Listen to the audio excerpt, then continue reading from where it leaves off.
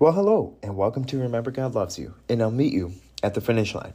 Well, I hope you guys are having a blessed day, because I know I am, because today is a day that the Lord hath made, and we shall rejoice and praise and be glad in it. And God is good all the time, and all the time, God is good.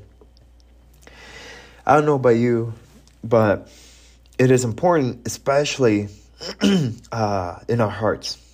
It is important for us to remember that Jesus loves you and that no matter what happens, He's in control. No matter what happens, especially on Tuesday, which will be for a later episode. I think in today's episode will be for a later one. But no matter what happens on Tuesday, God is still sovereign at the end of the day. No matter what happens, especially how people are going after each other, God still loves you. Because this is not our temporary home. This is our temporary home. We are crossing the finish line. We're continuing the path that God has set for us. Because He's a merciful Father and He's a gracious Father. But all we can do is to reach out and minister to others. And God is still good, and He'll provide you the right comfort. He'll provide you the guidance that you need. And that is why it is crucial that we build a connection with ourselves, known as building a relationship with other people, building a relationship with God and with us. Because if we don't have a good connection and a good mindset, then our other relationships that we have are also going to be affected. And with this in mind, we are going to dive in and just in Matthew chapter 22, and it reads. Before that, we're going to start off with a word of prayer. Dear Heavenly Father, we thank you, Lord, for bringing us together. We thank you that we can just come here in reverence of you. Lord, we are at some serious times in our life, serious trials that we're facing. So, Lord, I pray that you can just provide us comfort and peace, knowing that you can just hear our prayers, Lord. And help us to build a relationship with ourselves, and maybe take some time and look at our hearts, especially, Lord.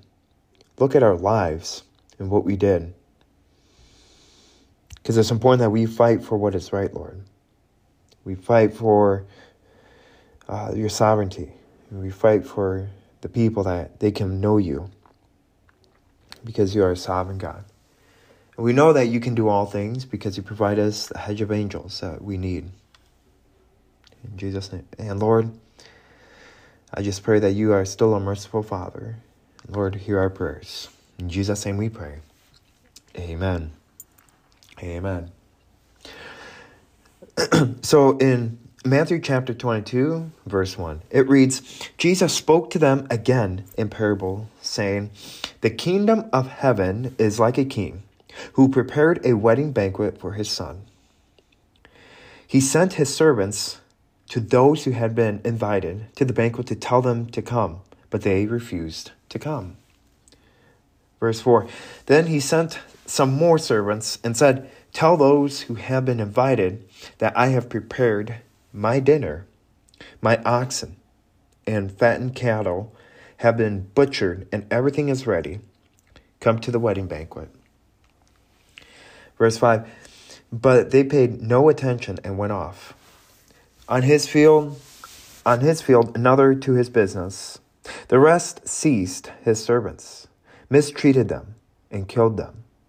The king was enraged. He sent his army and destroyed those murderers and burned their city. Then he said to his servants, "The wedding banquet is ready, but those I invited did not deserve to come.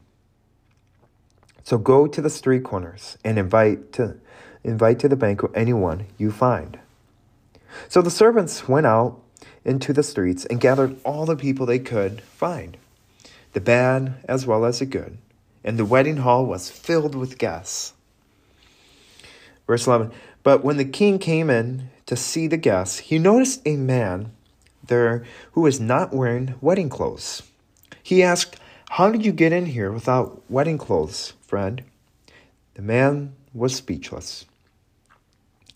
Then the king told the attendants, tie him hand and foot and throw him outside into the darkness, where there will be weeping and gnashing of teeth. Amen and amen. For many are invited, but few are chosen. For many are invited, but few are chosen. You know, I absolutely love that verse. For many are invited, and that kind of correlates with my my finish line, or the finish line phrase. Because especially in this day and age, I've noticed this, that the narrow gate that God stated that is like shorter than, or it's a lot narrower than I thought it was. Before I really grew a relationship with Jesus, and before I really developed a relationship and really understood what he meant, I thought if you just said you were a Christian, just the fact that you stated you're a Christian, you were going to automatically go to heaven. But I think that changed over time. It changed over meeting people, and it changed over to the fact now that says that everyone states they're a Christian, but they're really not. It matters within your heart. It also matters what you do. For instance, we look at a certain individual. We'll state this. If you state that you're a car, it doesn't mean you're a car, does it? No, it doesn't. If you also state that you quack like a duck and act like a duck, are you a duck? No. Or you are not a duck. You are actually an individual. And that's how we should say with our faith. And that's what God is going to intend us. He's going to judge us on that. By stating that, what have you truly done under my name, for my kingdom? How have you benefited my kingdom? And, you know, it's interesting that the gate or the finish line is like a single path, unlike before when I first of all changed. And the cool thing is, what really changed then, what can change you on the perspective of this, is just devoting yourself to God, building a stronger connection with the Bible, and building a stronger connection with other people, and especially God. Because when you build a bigger connection, when you build a connection with him, you can you can like be more dependent upon him. And you can also just call upon him anytime. And not only that, but you get a sense of development, and you get a sense of maturity when you call upon God, and when you have a stronger connection with you, or even with yourself. Verse 15 states, and then the Pharisees went out and laid plans to trap him in his words. They sent their disciples to him along with Hedrons. Teacher, they said, we know that you are a man of integrity, and that you teach the way of God in accordance with the truth. You aren't swayed by others because you pay no attention to what they are. Tell us then, what is your opinion? Is it right to pay the imperial tax to Caesar or not? And this is the best answer that Jesus could ever give. And because a lot of us state that today in our generation, is it good to pay taxes? Well, of course it is good to pay taxes. And does it hate that our taxes are really high? Yes, but we are hypothetically giving to what is Caesar's, which is to the government, sadly. And we can't really complain about it because we're being in accordance with Jesus Christ and what he's commanded. But his response was absolutely phenomenal. But Jesus, knowing their evil intent, said, "You hypocrites, why are you trying to trap me? Show me the coin used for paying the tax." They brought him a denarius and asked him, "Whose image is this? And whose inscription?" "Caesar's," they replied. Then he said to them, "So give back to Caesar what is Caesar's, and to God what is God's." When they heard this, they were amazed, so they left and went away. And that is absolutely funny to have that kind of a mindset and a response. And yes, but also it instills in us, anyway, like we have the purpose of paying taxes, and the purpose of it is so we can hold the government accountable. So we can hold, back in the day, so they could hold Caesar accountable. Because if you do not pay your taxes, not only is it against the law, but you really can't say much of anything because they're not contributing to the society. And verse 23 continues and states, "The same day the Sadducees, who say there is no resurrection, came to him with a question. 'Teacher,' they said, 'Moses told us that if a man dies without having children, his brother must marry the widow and raise up offspring for him. Now there were 7 brothers among us. The first one married and died, and since he had no children, he left his wife to his brother. The same thing happened to the second and third brother, right on down to the 7th. And finally the woman died. Now then, at the resurrection, whose wife will she be of the 7? Whose wife will she be of the 7? Since all of them were married to her.' Jesus replied, 'You are in error. You are in error because you do not know the scriptures or the power of God. At the resurrection, people neither marry nor be given in marriage, but they would be like angels in heaven. But about the resurrection of the dead, have you not read what God said to you? I am the God of Abraham, the God of Isaac, and the God of Jacob. He is not the God of the dead, but the God of the living.'" I absolutely love that. He is not the God of the dead, but the God of the living. Amen and amen. When the crowds heard this, they were astonished at his teaching. And we continue on with the greatest commandments. Now this would be the greatest commandment that we still have to follow to this very day. Hearing that Jesus had silenced the Sadducees, the Pharisees got together. One of them, an expert in the law, tested him with this question: "Teacher, which is the greatest command in the law?" Jesus replied, "Love the Lord your God with all your heart, and with all your soul, and with all your mind. This is the first and greatest command. And the second is like it, love your neighbor as yourself. All the law and the prophets hang on these 2 commandments." Love the Lord your God with all your heart, with all your mind, and with all your strength. I absolutely love that. Because to me, verse 37 means that before I have to love others, I have to love myself. Before loving others and trying to impact somebody's life, I have to make sure that my life is also in accordance with God, in accordance with his command. Or I'm going down the wrong narrow path, and I'm not following his greatest command. And that is also one of the hardest commands we ever have. That is also the biggest command that I think this world has struggled and will struggle until Jesus comes. And I'm sure you probably know why, because we live in a sinful world. So one thing can probably just get us mad, just like a couple of things get me mad, and it's hard to love another person. But when I don't love the other person, that means I don't really love God. And when I do love God, it means I love people. It doesn't matter who they are. It doesn't matter what they are. And I would love them by holding them accountable. I love them by making sure that they find who God is and they find a way to change their old habits, just like how I had to change my old habits when I grew a closer relationship with God.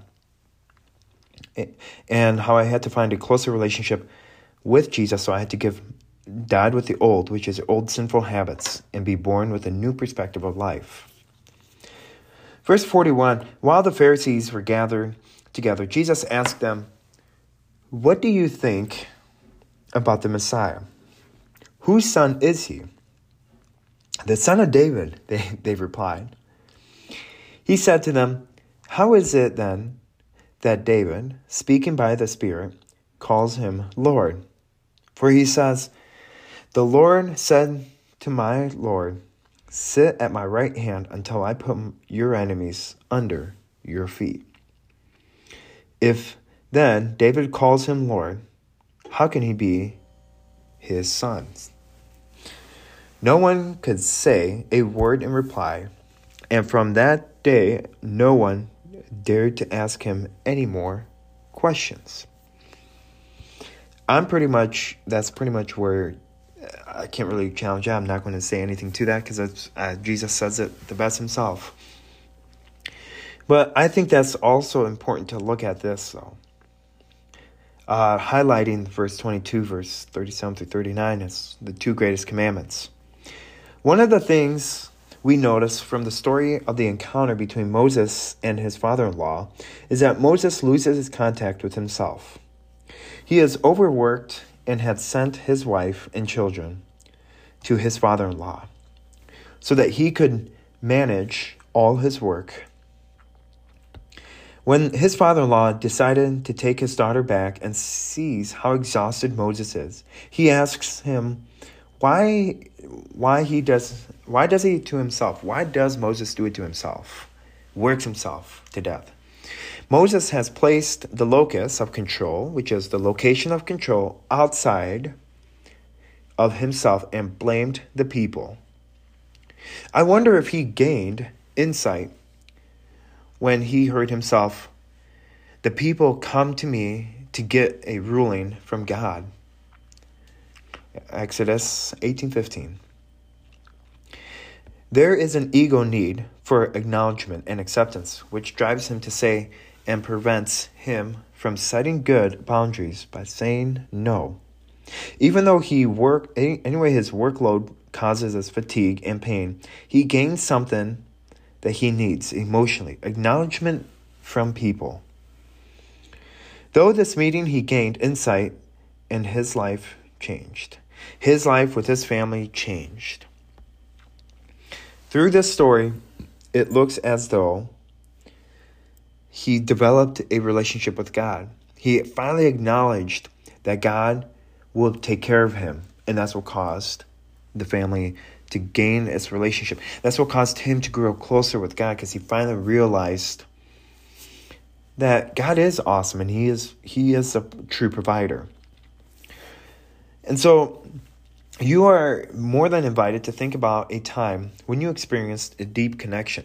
Like, for instance, when you went for a hike out in the woods, or you looked out on a beautiful ocean view, you looked to yourself and you pondered, how awesome is this? This is an awesome, awesome time. There's got to be some God out there, and that God created all this. That is a deep connection. That is the acceptance and the acknowledgement that you are growing and you are therefore stepping closer to paradise. And an encounter where you felt seen, heard, felt, and accepted. Think about the person, the place, and how you experienced it, and how you felt, what you sensed, and what happened to you. And as we kind of conclude it, thank him for the experience and share your story with someone close to you. Now, I absolutely love this week of Lent, or this time of Lent. And it is brought to you by a Lent Guide 2023. Places we go. And that's part of the places we go, is building a closer connection with ourselves. With ourselves, we mean with God. Stopping in the busyness of life. And maybe going for a road trip, or maybe going for just time away from technology. maybe fasting, maybe a basketball team, taking some time and opening up God or hearing some Christian music that you probably never heard. And that way you build a deeper connection. And with this in mind, we're going to wrap it up with a word of prayer. Dear Heavenly Father, we thank you, Lord, for bringing us together. We thank you that we can just come here in reverence of you, Lord. Lord, we know that you are an awesome Father. And I pray that you can help us to be obedient unto you, Lord. Help us to be compassionate. Help us to be focused on you. And also, Lord, help us to be radiant and be excited to build a relationship with you. And I pray that we look at our hearts. We look at ourselves and we think to ourselves, where is the misconnection? Who am I missing in my life? That is you, Lord, we are missing. And Lord, I just pray that that void, that loneliness void, gets filled up with your love and with your mercy. Because like what you did at the wedding banquet, Lord, in that parable, we don't want to be the one that is going to be thrown out. Though we say that we are Christians, we might not act like it. Though we are Christians, we might not show love and mercy to others, and we might not love others, but we say that we're Christian. So Lord, I just pray that you can work on those two commands. Love you as we love ourselves, and love your neighbor as yourselves as well. Even if it asks, seeking for forgiveness, Lord, I just pray that you can just ask for a heart of forgiveness. Forgive a brother or sister for what they might have done to us. That way, Lord, we can develop a relationship and we can grow closer to you. And in Jesus' name we pray. And Lord, before we conclude, I pray that you give us the strength and the energy to continue the path that you have set before us, so that when we cross that finish line, Lord, we can run into your arms and we can hear you say to us, well done, my good and faithful servant. In Jesus' name we pray. Amen and amen. Well, with this in mind, guys, I hope you have a blessed day. And remember, God loves you, and I'll meet you at the finish line. Have a good night. Bye.